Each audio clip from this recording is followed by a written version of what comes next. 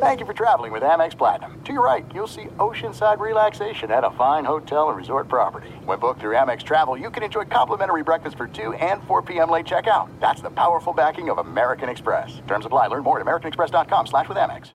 Hey, this is Christina Quinn. I'm the host of Try This, the Washington Post's new series of audio courses. The idea behind Try This is to become better functioning humans without having to comb the internet for countless hours. In our first course, we learned how to sleep better. Now, we're going to learn how to make our friendships stronger. I'll offer expert tips that are doable, and I'll keep it short. So let's do this. Class is in session. Find Try This from the Washington Post wherever you listen.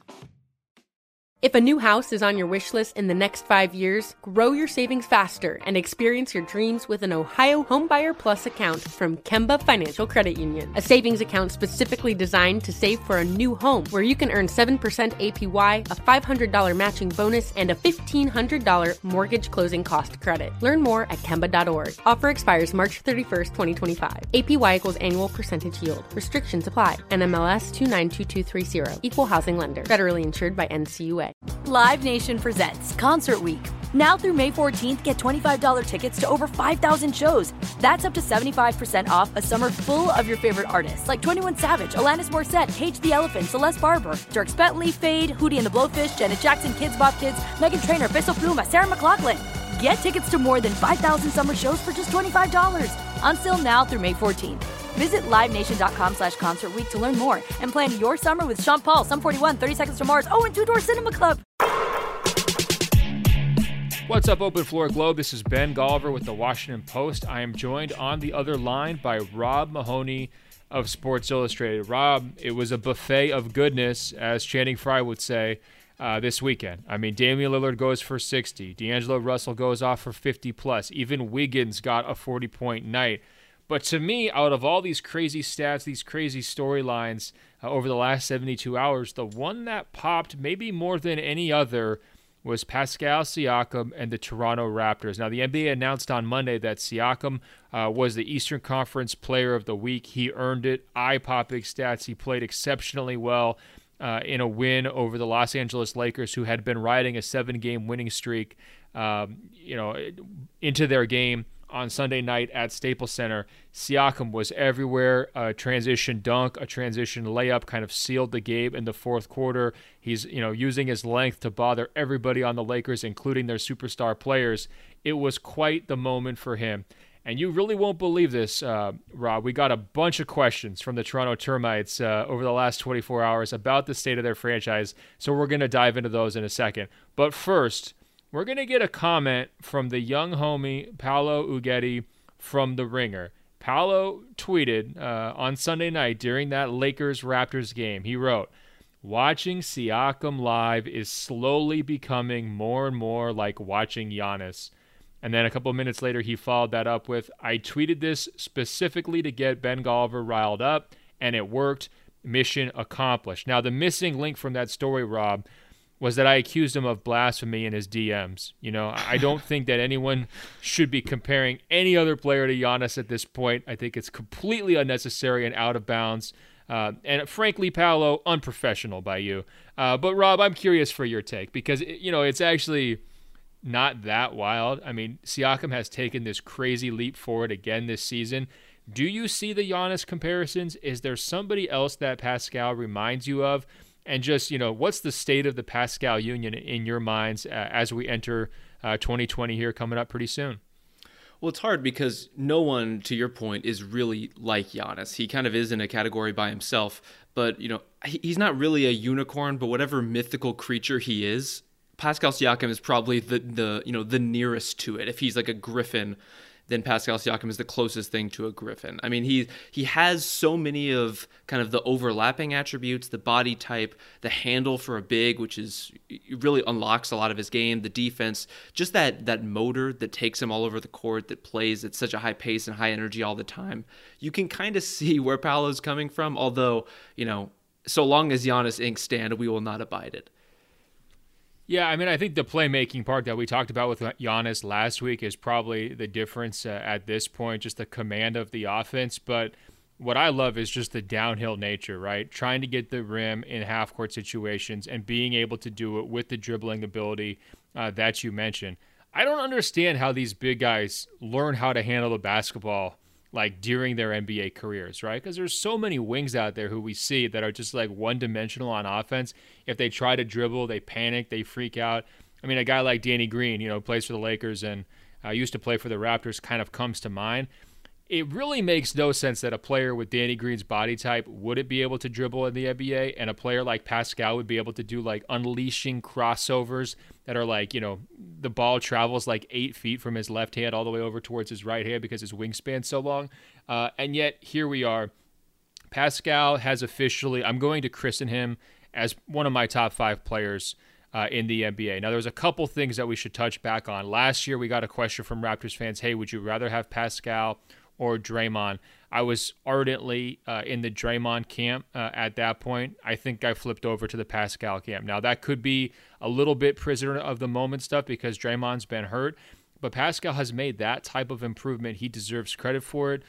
To me, in the Eastern Conference, is he a top 3 player? If you're drafting, would you rather have Pascal over everybody besides Giannis and Embiid? I think I'm at that point. Like, if it's Pascal versus Kyrie to start a franchise going forward, I'm taking Pascal. Is that crazy in your mind, or is that how you have him sort of on this hierarchy? I don't think it's crazy, especially when you chart that he could get even better than this. And I think one of the most exciting things about him, especially relative to other younger or developing players, is he's a guy who you don't have to worry about the defense. He's already starting from a place where he's at or near kind of an all-NBA defense level. And then he's, his offensive game is starting to come along even beyond being a most improved player. And I think it really does serve to your point that you're making about the handle and just how unusual it is for guys this size and how crazy it is that he's had this trajectory. But the key to scalability in the NBA, the key to having an elastic skill set and really kind of a higher developmental curve is that handle. And I mean, if you want to try to pinpoint which guys from year to year stand to get better, it's the ones who are working on that, who have the potential to improve it, and who are really dedicating their time to it. I think Pascal is, a great example of that in terms of a guy who can run pick and roll, who can initiate an offense, who can, in the absence of Kyle Lowry, kind of be your point guard at times, which is something that 2 or 3 years ago would have seemed crazy for him. Just when he, was just kind of an out of control energy player, a change of pace guy, a guy you could bring off the bench to really give your team a jolt. And now he's the guy you bring in to kind of steady your team. So I think when you look at him from that perspective in, an absolute value kind of conversation, he is tremendously valuable to an organization as a guy who's, not only raising your ceiling, but raising your floor. And I think the Draymond point of comparison is really apt. And it's one thing where, we talk about this a lot when we were doing Top 100. Like, what does this player need around him to be successful? And I think we're seeing with Draymond this year that Draymond needs the shooters, obviously, guys like Steph and Klay to be healthy, to be around him so that he can feed and set up. But also he needs a finishing big. He needs wings who can cut. He needs other smart players around him. I think you could make the argument, for as good as the Raptors supporting cast is, that Pascal just needs less in order to be a successful NBA player. This just came to me, but should we be giving Kevin Durant some of the credit for the influence on these big guys learning how to handle and getting comfortable handling? I mean, I do feel like he was a trailblazer to a certain degree, on that front. I remember, coming into the pre-draft process, I think some people were like almost intimidated or like blind to this idea that a player of his stature could be so effective on the perimeter with the ball in his hands. I mean, I think there was concerns, about turnovers and would he get bullied off the ball? Would he be able to kind of get to his spots? I mean, these weren't major concerns. Obviously, he went second in the draft and he was viewed as a kind of a generational type talent, coming in. But I think those were maybe some of the knocks. And now, we're seeing guys like Towns, Davis, Siakam, Giannis. I mean, all these guys handling to an advanced degree.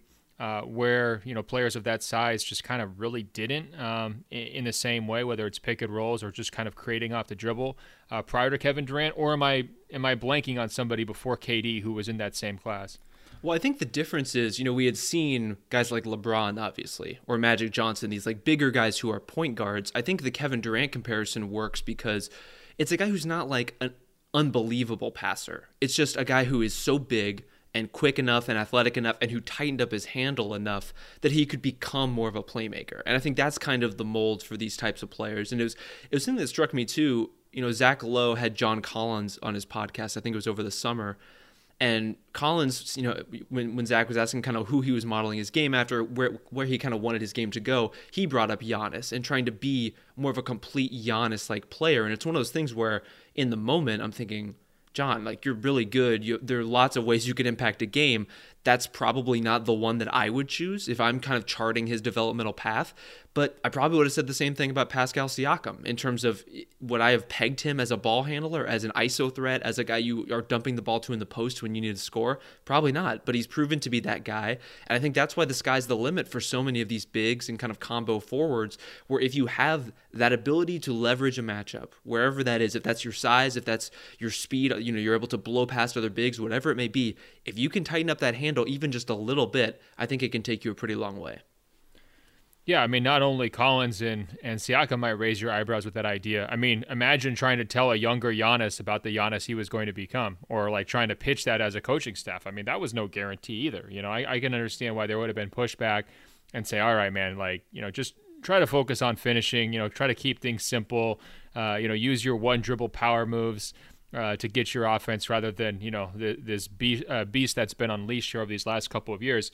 I also just think there's still a difference between Magic and LeBron at 6'9" and KD at basically 7 feet, right? I mean, visually there's a difference. Wingspan, there's a difference. I do think that, basketball, like old school traditional thinking would say, okay, well, smaller guys are going to be able to get under KD, bother him off the dribble. It's just going to be a high risk of turnover. The ball has to travel so far to get back up towards his waist. It's, easy to pick his pocket. And, I think that he developed a lot in terms of his handle during his OKC tenure. So it wasn't like he came to the NBA completely ready to go from that standpoint. But I do think we probably undersell his influence, in this aspect of the modern NBA. So real quick, a question from Terem. He writes in from Montreal. He says, I'm relatively new to the NBA. Hey, welcome, man. Congratulations. But after seeing Siakam block LeBron and break Anthony Davis's ankles in a win without Lowry, I'd like to ask you guys if ranking Siakam in the top 20 is too high. So this kind of gets back to what I was saying in terms of Eastern Conference talents, right? I mean, I think you can't move him outside the top 5 in the East at this point.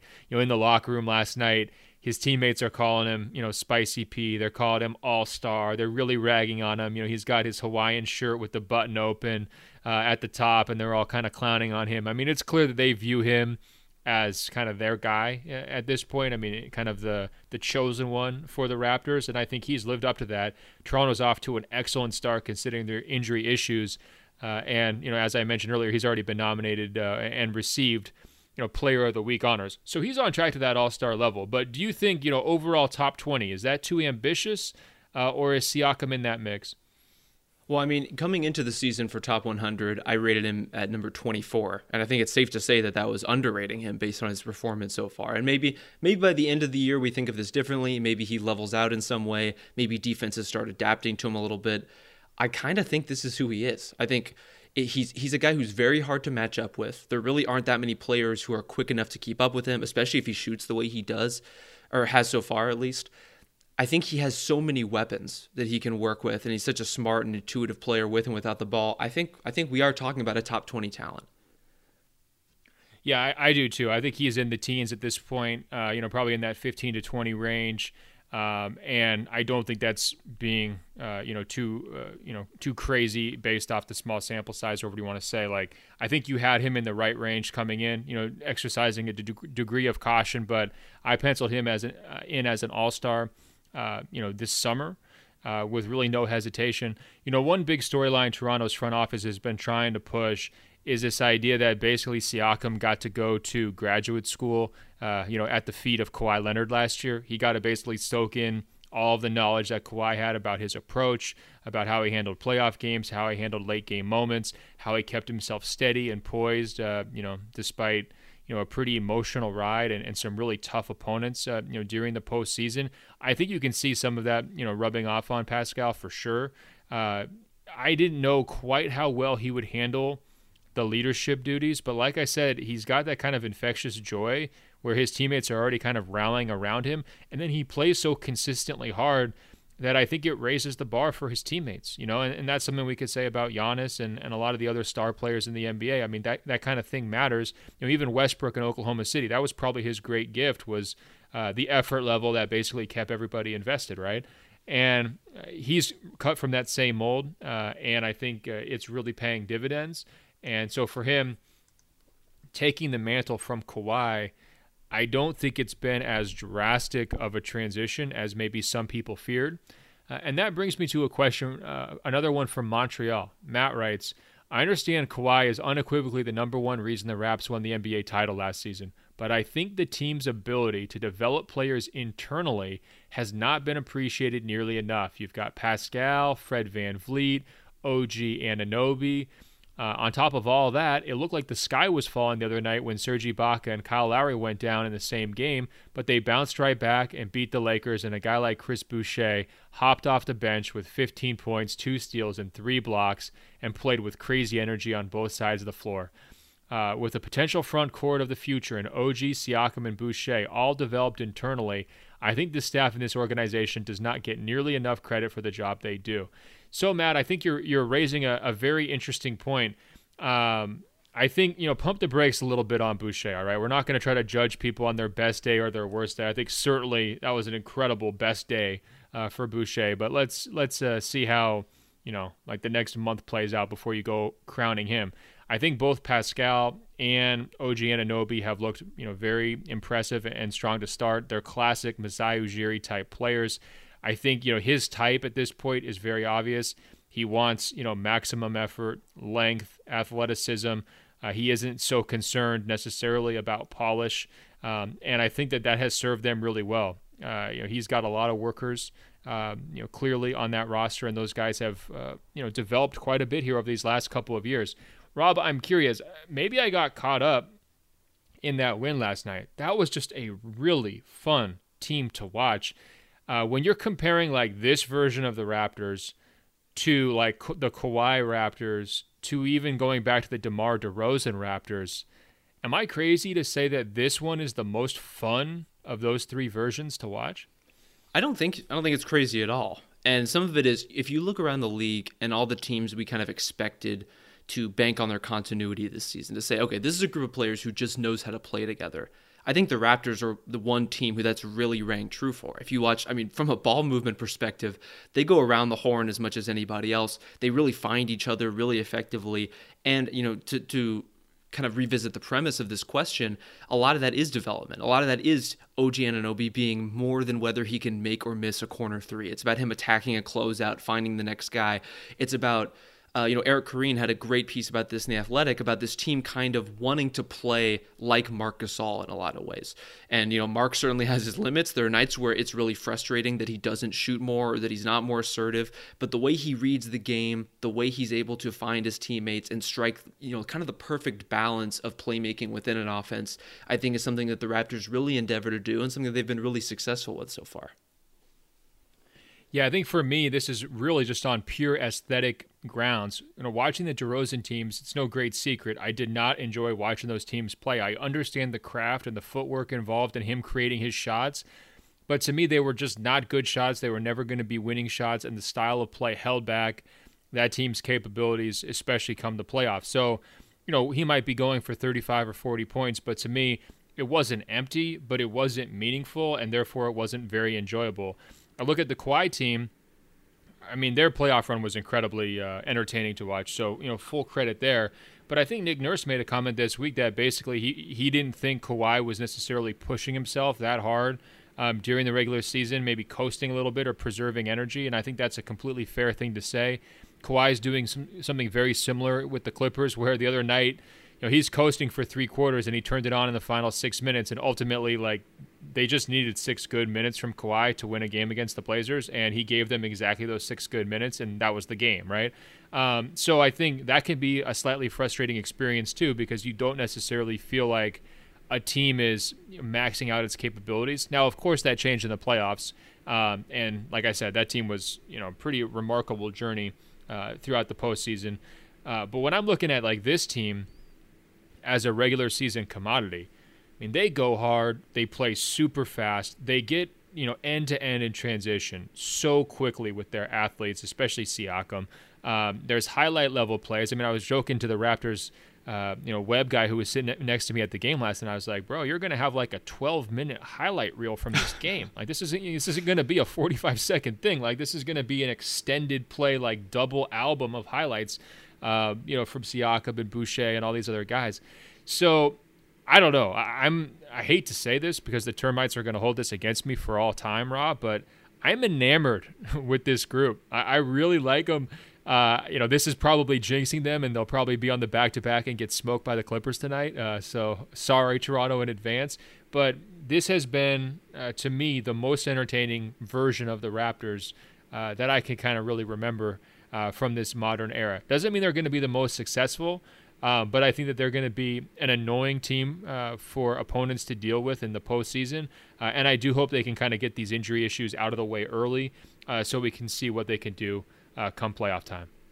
Yeah, I mean, we're already on record as saying that this was going to be a surprisingly good Raptors team coming into this season. I think the only thing that's really been kind of out of character in any sense or beyond our expectations is just how fun they've been to watch, how great Siakam and Van Vliet and Anunoby, how great these guys have been as stories and as players, especially in the light of kind of needing to redefine a lot of what they do. There's no distance too far for the perfect trip.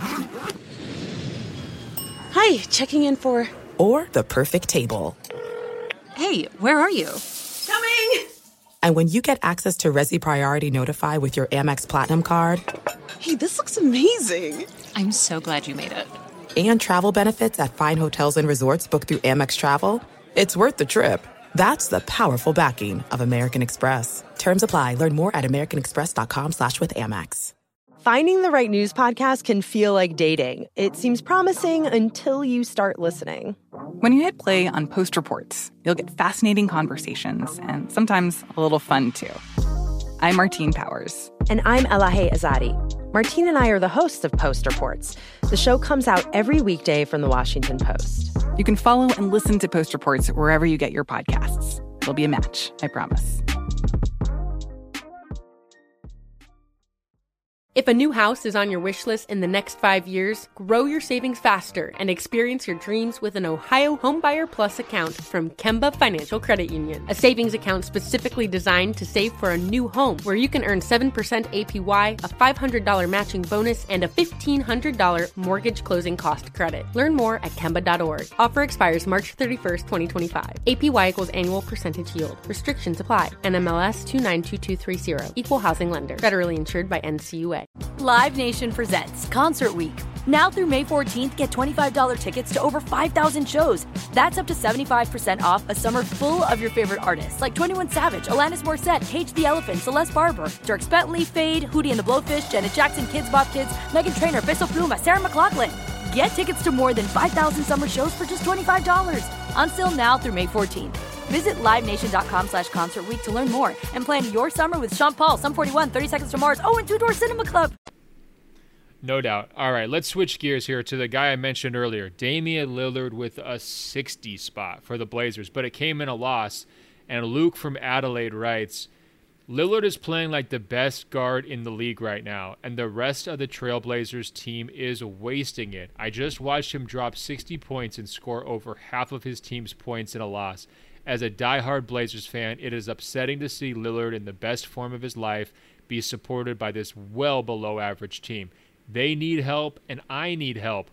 What do the Blazers need to turn this early season slump around? How can I salvage this season if they don't?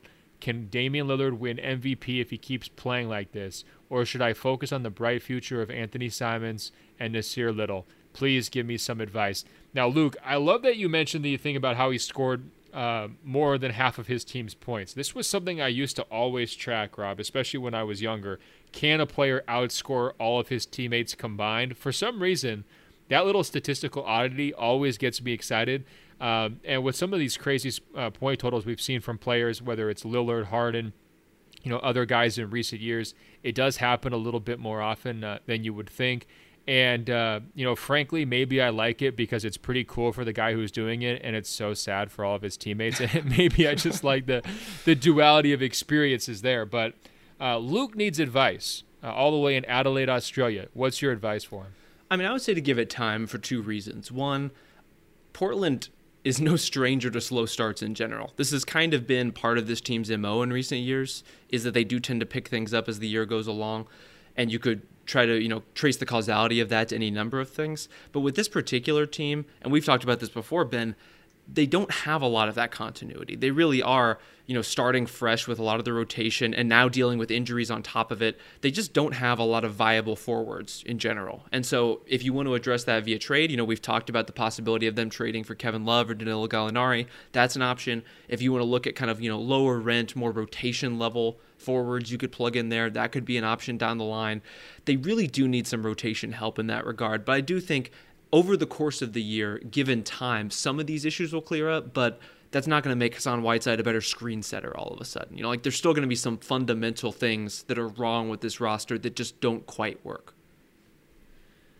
Yeah, I mean, I really hate to pile on because he sounds like he's really going through it right now, but to me, this all kind of goes back to Whiteside. He was the centerpiece of their offseason plan, right? You're trading out multiple players to acquire him. You're hoping that he can hold down the fort until Nurkic gets back. And then because of the players that you parted with from a cost standpoint and that trade standpoint, you're filling in the gaps with lesser talents. I just think they downgraded at multiple positions, especially with Whiteside. He gets these popcorn stats that are just absolutely meaningless. He got called out pretty hard last week by TNT guys, Shaquille O'Neal and Charles Barkley, for his effort level. I thought those comments were completely warranted. Afterwards, Whiteside kind of shot back at Shaq and said, look, man, you're not one to talk. Damian Lillard killed you in a rap battle. That's a funny line, but what's more productive? Going out there and playing any level of defense that just doesn't involve chasing block shots. Like you're saying, setting screens on offense, moving hard, cutting hard, sticking to good shot selection. This guy takes some of just the wackiest, little like hooks and runner shots from like 6 to 8 feet that have absolutely no chance of going in. He regularly misses shots that just like don't even hit the rim. And he seems like a nice enough guy, like, talking to him after the game or, he was doing his post-game press conference. He seemed, he came off, pretty humble, like he's still trying to get adjusted. I just think they bet on the wrong guy. And I think, unfortunately, that's really going to cost them this season. Their best hope is to try to repackage him in trade. But I think most smart GMs realize he's not a positive trade asset as a player. At this point, he's just like the expiring contract, and you'd have to throw something else in really good to get teams excited about dealing for him. So I think they're in a little bit of a pinch. I think the other factor, though, that could help save this thing from Portland's standpoint is just CJ McCollum, getting back to who he is. I think he's had a slow start. I think it's common, in a 10-game sample to just assume that the sky is falling with a player. If he just can't hit his normal shots, he's not delivering at his usual percentages or whatever else. CJ McCollum can play better. He's got a long track record of it. He's in his prime. He has a fit with Damian Lillard. So to me, I think that's where their kind of salvation is going to come from. But Portland just kind of looks like a bubble team to me. As amazing as Damian has played, I think he deserves some of that MVP buzz. I do think he's got a very strong case as being the best guard in the league, as the emailer said. The help just really isn't there. I didn't like their bench depth. It's already been tested with some injury issues. So to me, if they wind up missing the playoffs, which a number of people kind of forecast before the season, I'm already starting to rationalize that, and I'm already starting to kind of prepare myself for that as a viewer, and I think, Luke, that's probably the healthiest approach for you too. Well, that's the tough thing too, is if they are a bubble team, they're getting there by Damian Lillard doing superhuman shit. Like, that he's having to score this much and carry this much, and they're still just getting kind of into bubble range. It's certainly a pretty dire place to start your season. Now we've got another question about another high-level point guard, or at least a high-level point guard of the future. Tanner writes, "This is 1,000% biased because I went to Murray State. It's also way too early in the season, but how do you see Ja Morant's odds to win Rookie of the Year? He is currently leading all rookies in points and assists, playing on limited minutes. The way he has been sharing the ball and trying to work in his teammates shows that he is playing with a purpose, which is the most important stat. Tanner, way to butter me up, bringing back a classic oldie but goodie with playing with a purpose.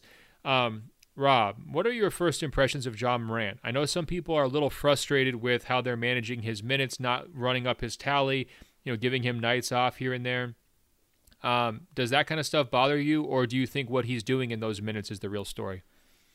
I think it's the latter, and he's just looked really poised to me. And, I didn't get a chance to see him a lot in college, so a lot of this is new in terms of the exposure to his game, but he's been super productive, obviously. He's shooting incredibly well, especially, first-year guard to come out of the gate and shoot well from the field is extremely difficult, so credit to him there.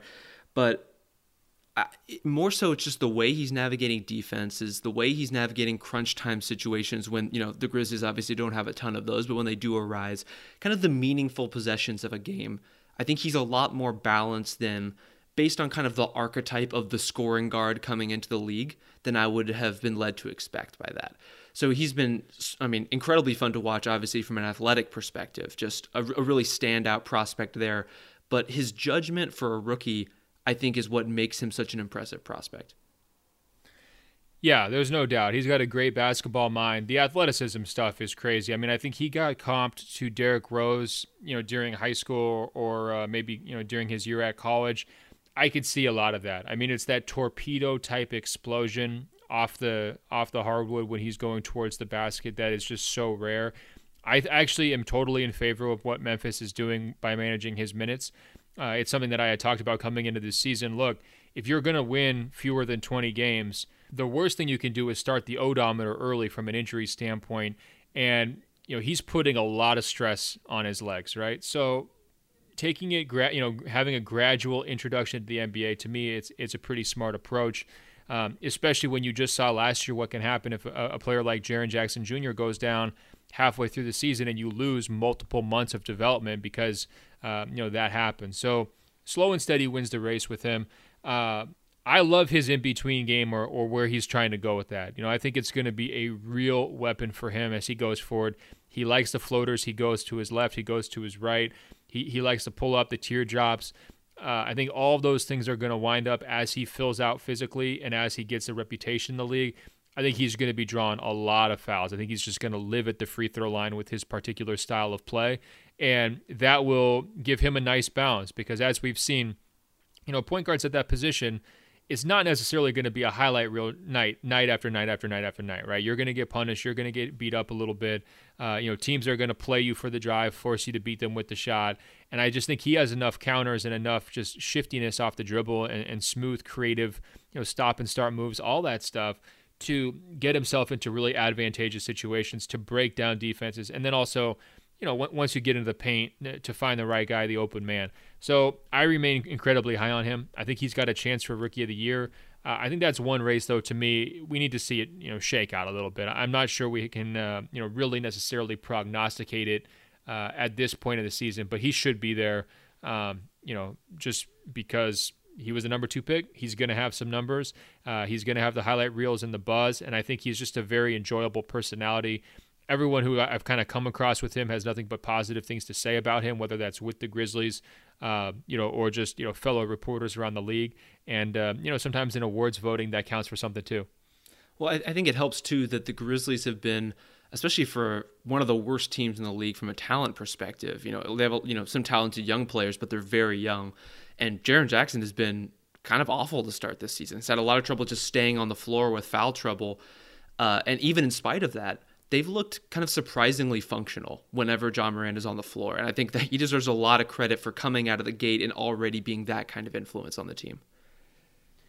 Yeah, that's something I've thought here over these last couple of years. One benefit of this pace and space era is that, if you're a proven ball handler, creator at the college level and in the high school level, and you're doing it at a pretty high level, I think that transition now for those types of players is easier than it's ever been. Guys are hitting the league or hitting the ground running in the league more quickly than we've seen, even 5, 6, 7, 8 years ago. It used to be this thing that we would always just talk about rookie point guard. Oh, they're really going to have to slowly work him in. And I think just they have more room to operate. The physicality defensively isn't quite what it was. Obviously, no hand checking helps. But even just, the lineup styles where you're having, 3-4 shooters on the court at all times, more teams are playing 5 out. I just think it makes it so much easier for like the Trae Youngs or the Ja Morants of the world to acclimate and to put up really good numbers right off the bat. It helps that scoring is up and pace is up, and it's not as defensive minded of a game, so it kind of plays to those types of players' strengths. But I think the years where you needed like 3 years to learn on the job, like I think those times are done. We've got a question from Adam. He writes, I want to start with a caveat. This is not a request for generic praise. Very good caveat, Adam. Then he asks, are we all sleeping on Gordon Hayward? I know I'm writing this on the back of a 39-point explosion on 17 for 20 shooting from the field, and it was only against the Cavaliers, but his early season numbers are looking like being back to the level of a guy who was an all-star level player before he came to Boston.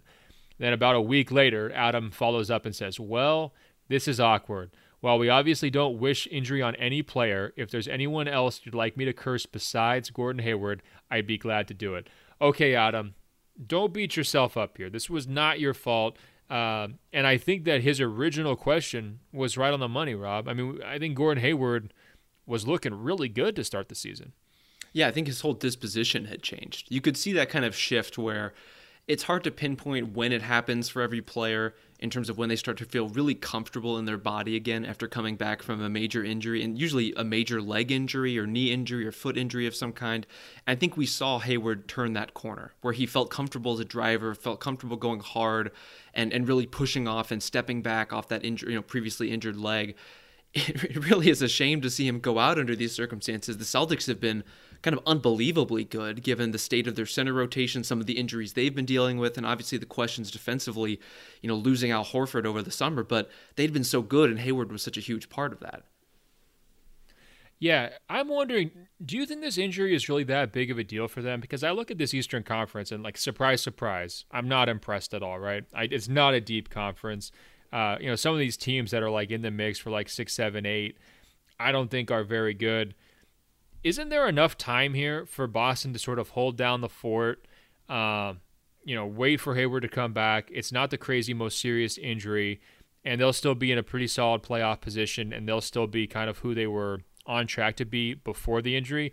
Like, to me, I just view this like totally different than the Steph Curry situation where, okay, they're both breaking their hand, but for Golden State, that's like the straw that broke the camel's back. We can write them off forevermore.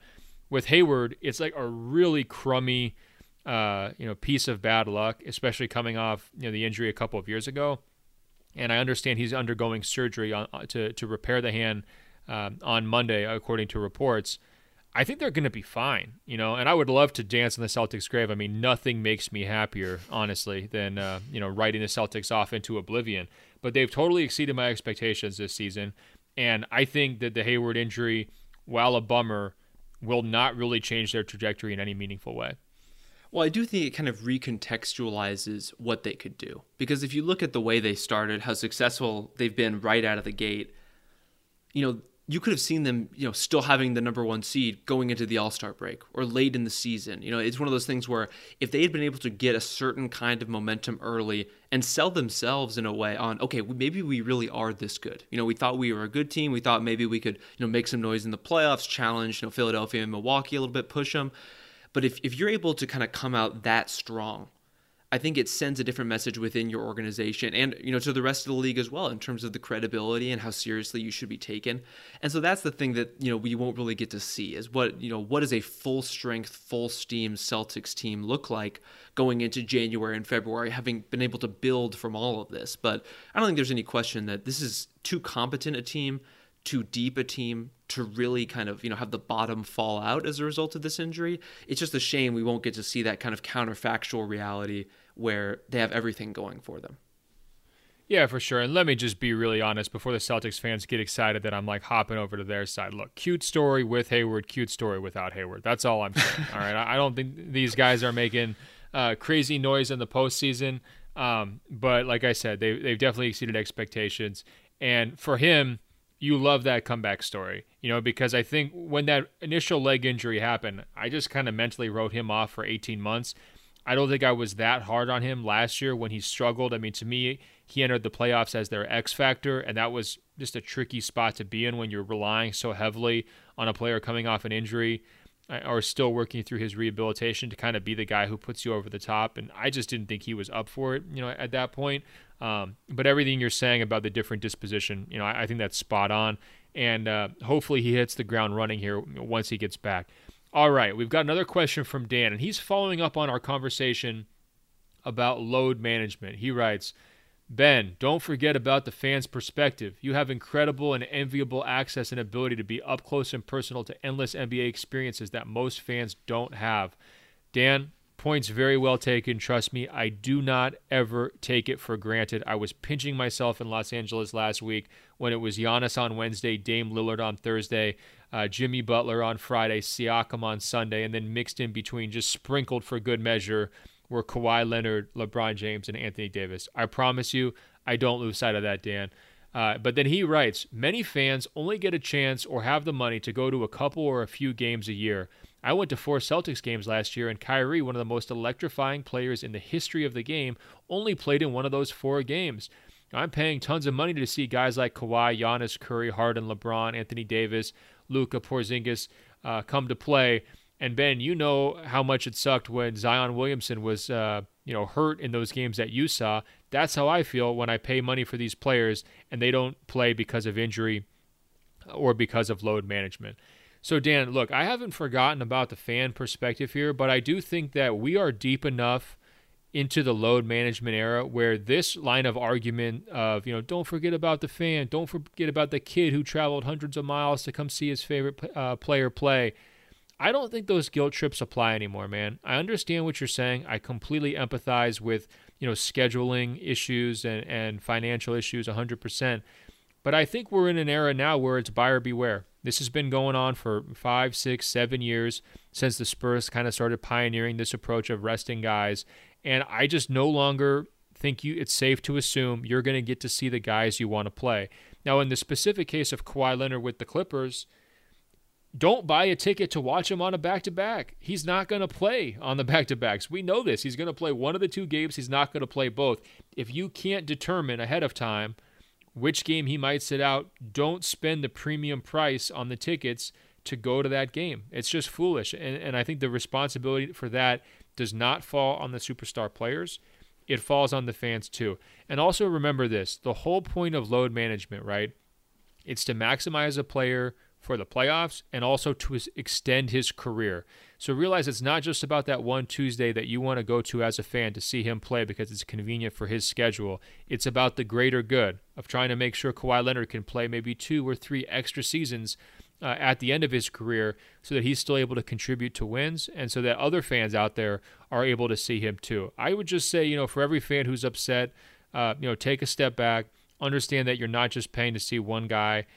Be smart with which games you go to. Be as creative and as forward-thinking as possible when you're looking at the schedule to kind of pick games where you're going to be able to see the guy that you really want to see.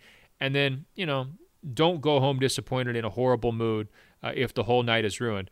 And your example about Zion is actually great, Dan. The trip to Duke, North Carolina, to watch that game in Cameron was one of the most memorable basketball viewing experiences of my life, period. I was so crushed and disappointed when Zion went out early. The rest of the game, watching how the crowd reacted, getting all the glitter and the face paint all over my body from the fans who are leaning over me as I'm trying to sit there courtside watching the game, seeing Obama courtside just eating up the whole atmosphere, watching Coach K, Roy Williams kind of go head-to-head. Lots of NBA talent on the court trying to decide why isn't North Carolina keeping Nasir Little in the game in the closing minutes. He's supposed to be this big-time college prospect. There was just a lot going on in that game. I loved it. It was not ruined by Zion's absence, although, of course, a few Zion haymaker dunks would have made it that much better. Rob, I think I went on for like 6 straight minutes there. Did I miss anything on this point that you'd want to chime in on? No, I think that was very well said, especially that, any basketball game is always going to be more than any one player, even a superstar, even a Zion or a Kawhi or whoever it is. There's always so much more going on and so much more that you can watch and enjoy and take part in, just especially being there live at, for a game experience. But ultimately, I mean, I think what's so frustrating to me about this conversation is that it seems like a non-unique problem to me, because players miss games all the time due to injury. If you show up for a random game for any superstars team, there's a chance they're going to be out with knee tendonitis or whatever it is. And so, with Kawhi, you have a player who has a chronic issue with his quad.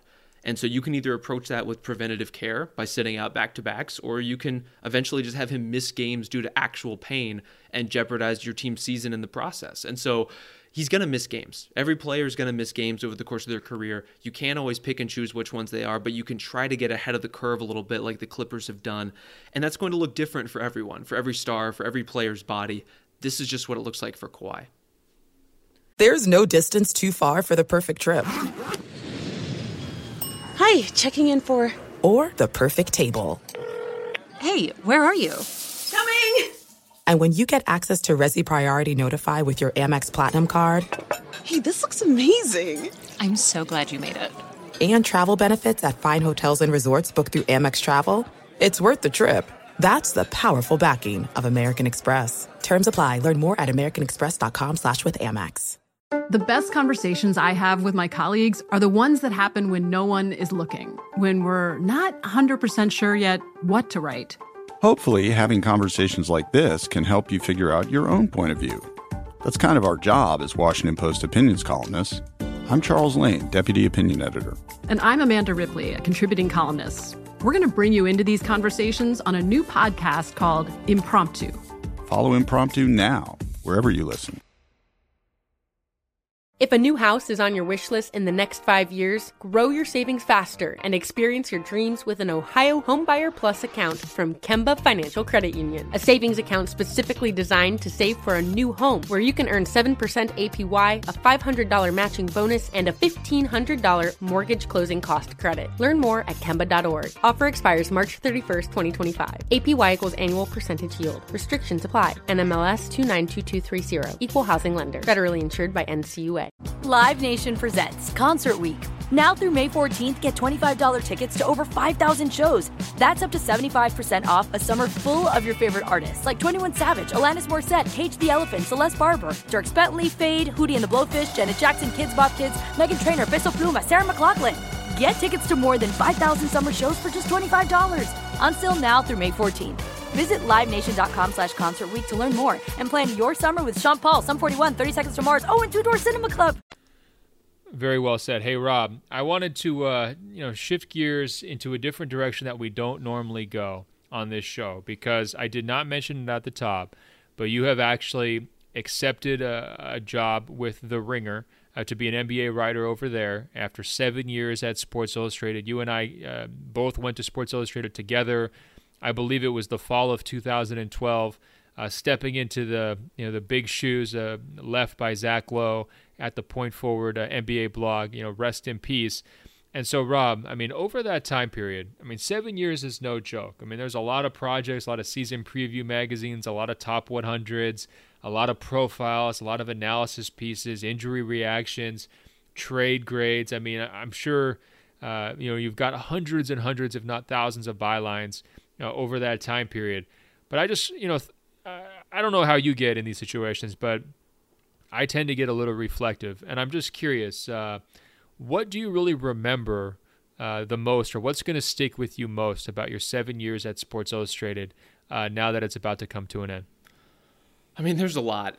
And some of it is small things. Some of it is little details from reporting stories. It's, when I was living in Chicago, just kind of zigzagging across the Midwest, trying to, drive in through the winters, trying to get interviews for this or that, and especially for Breakaway, which is, my podcast that we were trying to get off the ground at the time, trying to scrape together all that.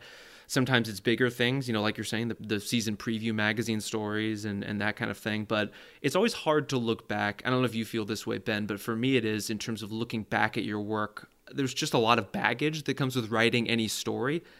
It can be kind of excruciating to read something that you wrote years ago and you focus so much on what you would have done differently. It makes the whole thing kind of a miserable experience sometimes, and you fret over these small details.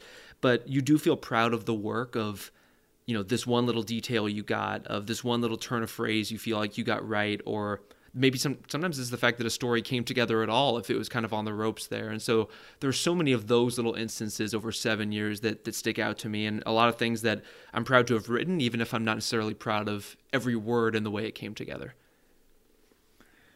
Yeah, no, I know what you mean. I mean, like when I left SI last year for the Post, the timing just worked out weird where like I basically ended at SI, then I went to Yosemite for like 5 days and just got completely lost in the Yosemite sauce because you know how I feel about Yosemite. I mean, one of nature's great bounties. And then I came back and was like immediately plunged into like doing HR paperwork for the new job.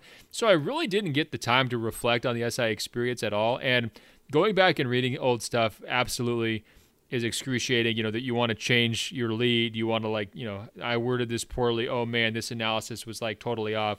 But at the same time, what are you probably most proud of when you think back on those 7 years? I mean, was it the Breakaway podcast that you mentioned where you're doing these long form interviews with players? Was there one particular story you wrote or interview you did for that podcast that maybe you kind of hold up as your, you know, shiny object? It's hard to pick one, and some of it's to, you know, it's what I was talking about, where you kind of pick one, Rob. You kind of love them all and hate them all in a sense. I think in terms of the stuff with Breakaway, there were a couple episodes that really stood out. You know, talking to Ron Adams about kind of the connectedness of defense. And it was kind of at a weird time, you know, this was like right after the 2016 election. So there was something kind of very heartening about hearing him talk about the way that human beings interact with each other, kind of intellectually and spiritually. There was a really cool interview at that particular minute. Damian Lillard, I thought, was incredible for Breakaway. But I mean, there were a lot of great interviews and a lot of great players and coaches who were nice enough to give me their time over the years, and ultimately I think resulted in some pretty decent stories, some stories that really came together in a way that I was proud of. You know, being able to kind of sit down with Dirk Nowitzki and go through his career with him beat for beat and learn kind of how he built his game in response to a series of failures. And, you know, we go through this long interview and then I try to wrap up with him and it's just kind of like, oh, is that all you got? And we just kind of sat there and kept going over it over and over and over again. He was incredibly generous with his time, especially going over some pretty painful memories. But, you know, from that to, you know, trying to wrap my head around Russell Westbrook now for a couple of season preview issues to, you know, I always remember a story I wrote about Mike Conley when he broke his face in I want to say it was the 2016 playoffs, and kind of the 72 hours or so immediately after that injury, and him having to take pain medicine that was so strong it would make him vomit, but his jaw was wired shut, and it's just this excruciating, miserable experience for him.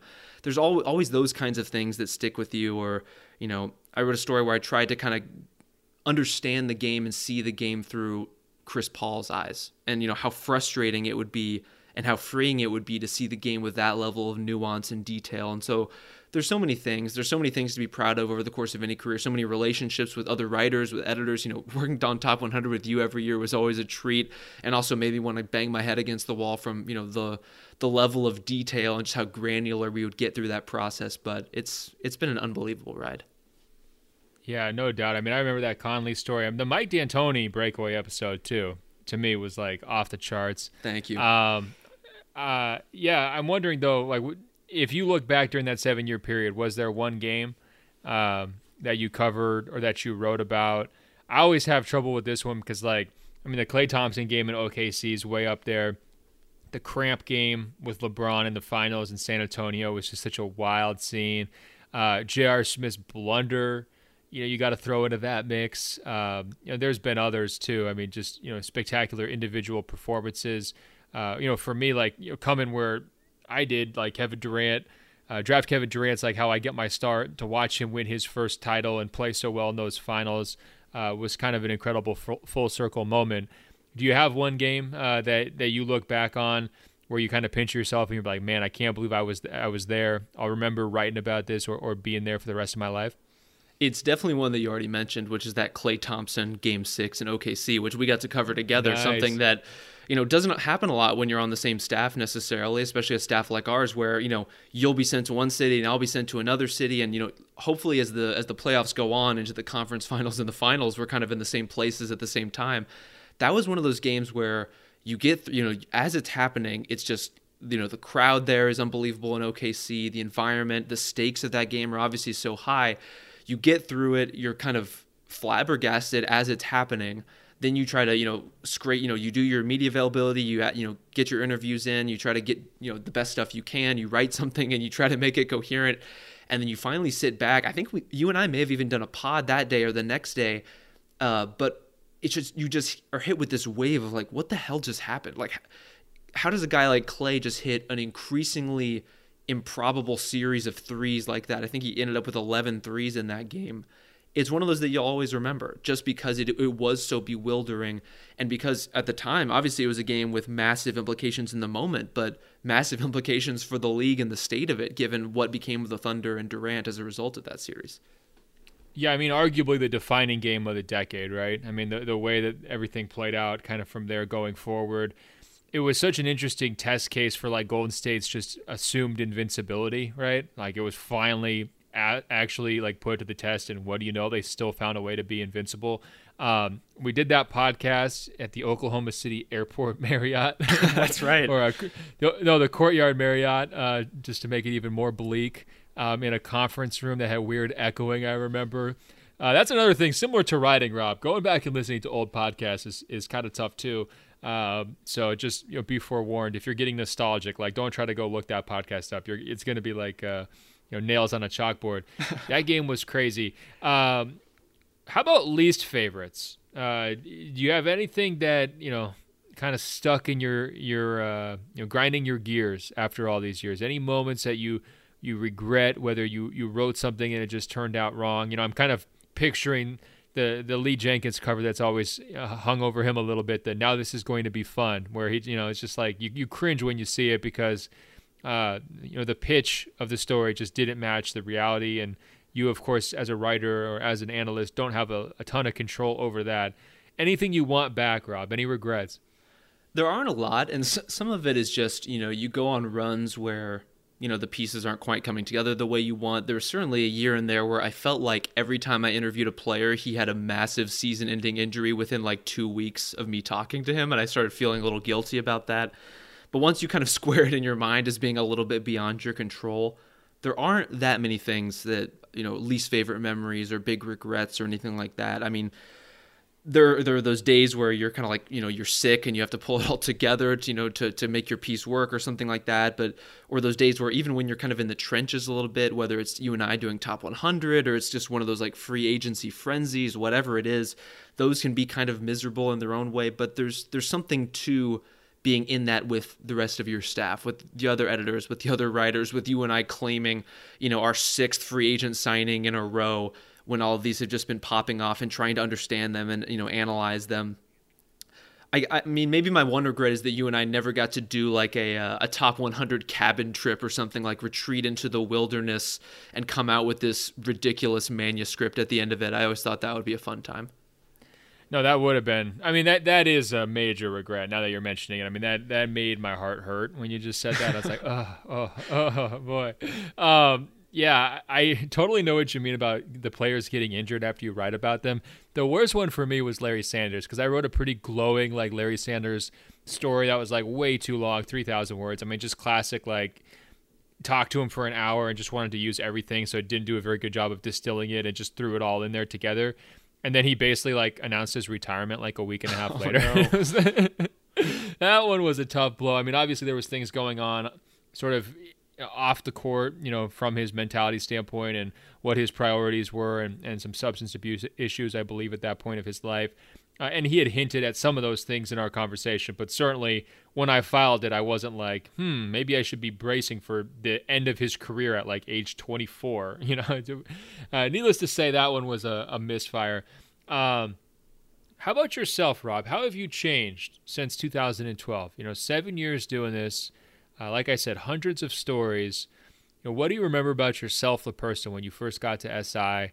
I remember Brad Weinstein, then NBA editor at SI, asking me at some point, like, hey, who do you want to work with? And the first name that came to mind was you. I think I was just a big fan of your writing, and it was not too far removed from that 2011 Mavericks title run. I think you had a lot of nice profile and a lot of good attention, during that time period.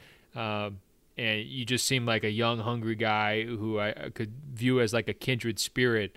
What was your side of that story? We've never talked about this, so it's great radio. You're going to surprise me with your perspective. Well, I didn't know about that part. I didn't know I had been called out by name, but I mean, I have a lot to thank you for in doing that. I remember, kind of having my own independent interview process. I mean, they certainly never asked me who I wanted to work with, so maybe I was the sidekick in this all along.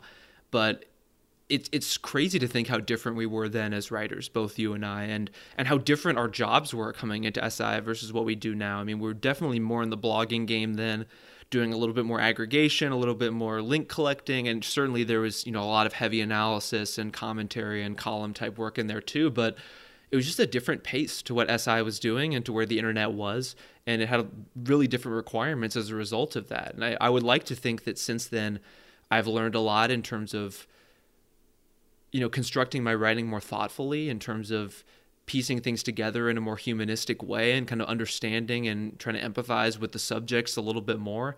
I think there's a lot you can learn from NBA players across the board. Obviously from a basketball sense, these guys and the coaches and the executives know a lot more than we do about the world that they traverse in, but just as people who are overcoming obstacles, as people who have had to deal with so much, who are in difficult, fraught personal situations, I would hope that I've learned a lot from that, and I think that I have. And a lot of that is a tribute to the opportunities that a company like SI puts you in, and that working, reading you and reading Lee Jenkins and reading Chris Ballard and having a chance to work alongside you guys and see you guys work. That's what makes you a better writer. That's what really has kind of made this the opportunity of a lifetime. And it's one of those things that you never get that time back, but you always remember it. No, that's what I remember about 2012, just being like, wow, this seems like the coolest incubator ever. Like, Lee Jenkins isn't just going to be a byline. He's going to be like someone I'm on email exchanges with. Like, this is wild. Like, I'm like, what am I doing here? You kind of get that, like, that imposter syndrome a little bit.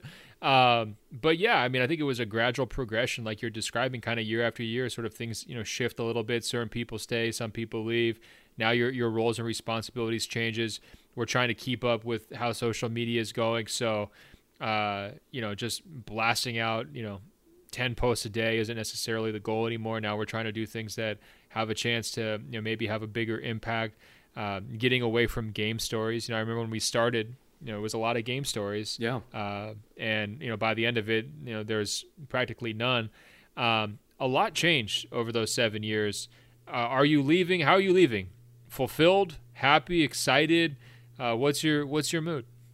I'm pretty fulfilled, and I think it's, seeing this through with you and you already having changed jobs, and it does feel like a changing of the guard in a lot of ways, where where SI is as a company, where our staff is, where a lot of the guys that our staff has turned over a lot in that time, as you mentioned, not only changing our various responsibilities at given points, but opening up different ones for us and giving us room to grow.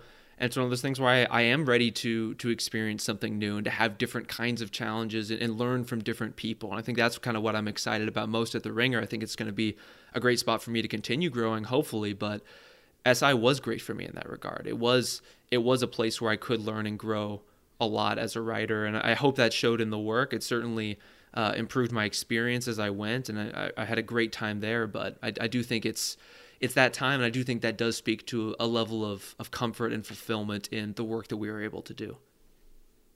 For sure. The last thing I want to say to you on this, and then we're going to call it a show, but Rob, I cannot thank you enough here over the last couple of weeks for stepping up as a co-host. That's just a huge time burden.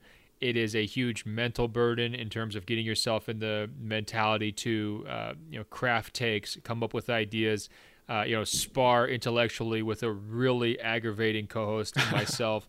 That is no small, thing to pile on your shoulders, and to do it with, very little warning and kind of at a moment's notice, and to just kind of say yes reflexively.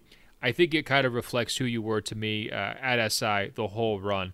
I think I tweeted something along the lines of, you never came up short on any project that we worked on in 7 years. And that's true. You just delivered above and beyond, and I think it's so exciting that you're moving on, to a different company, new position, and that you're going to be continuing to write stuff. I can't wait to read it. And just, from me to you, a very, very sincere thank you. Well, it's been a blast. And I mean, for me, there really is no better way to end my run at SI than here. Talking with you after all that we kind of started and shared together over the course of these years. I mean, thank you for that. I'm glad you're still standing, Rob, because some people I wear down. 7 years with me, that's a lot, Rob. That's true. Not everybody survives. All right. Guys, you can find us on Apple Podcasts by searching for Open Floor. That's 2 words. When you find the page, scroll down. It will say rate and review. Tap 5 stars. It's just that easy. I'm on Instagram at ben.golliver. And of course, you can email us like everybody did on today's episode with just great questions and observations. openfloormail@gmail.com.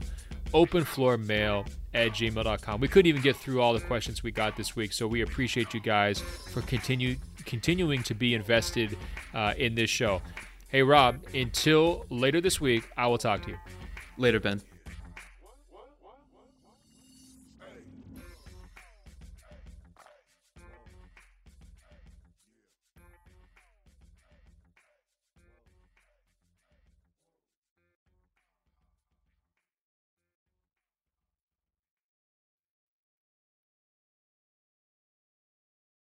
If a new house is on your wish list in the next 5 years, grow your savings faster and experience your dreams with an Ohio Homebuyer Plus account from Kemba Financial Credit Union. A savings account specifically designed to save for a new home where you can earn 7% APY, a $500 matching bonus, and a $1,500 mortgage closing cost credit. Learn more at Kemba.org. Offer expires March 31st, 2025. APY equals annual percentage yield. Restrictions apply. NMLS 292230. Equal housing lender. Federally insured by NCUA.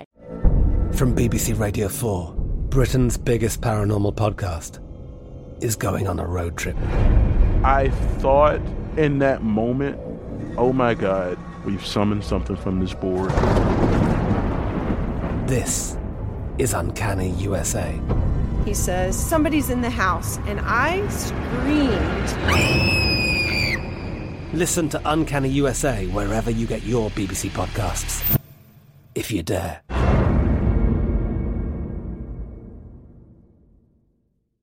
Live Nation presents Concert Week. Now through May 14th, get $25 tickets to over 5,000 shows. That's up to 75% off a summer full of your favorite artists like 21 Savage, Alanis Morissette, Cage the Elephant, Celeste Barber, Dierks Bentley, Fade, Hootie and the Blowfish, Janet Jackson, Kids Bop Kids, Meghan Trainor, Peso Pluma, Sarah McLachlan. Get tickets to more than 5,000 summer shows for just $25. On sale now through May 14th. Visit LiveNation.com/Concert Week to learn more and plan your summer with Sean Paul, Sum 41, 30 Seconds to Mars, and Two Door Cinema Club. Thank you for traveling with Amex Platinum. To your right, you'll see oceanside relaxation at a fine hotel and resort property. When booked through Amex Travel, you can enjoy complimentary breakfast for 2 and 4 p.m. late checkout. That's the powerful backing of American Express. Terms apply. Learn more at americanexpress.com/withAmex.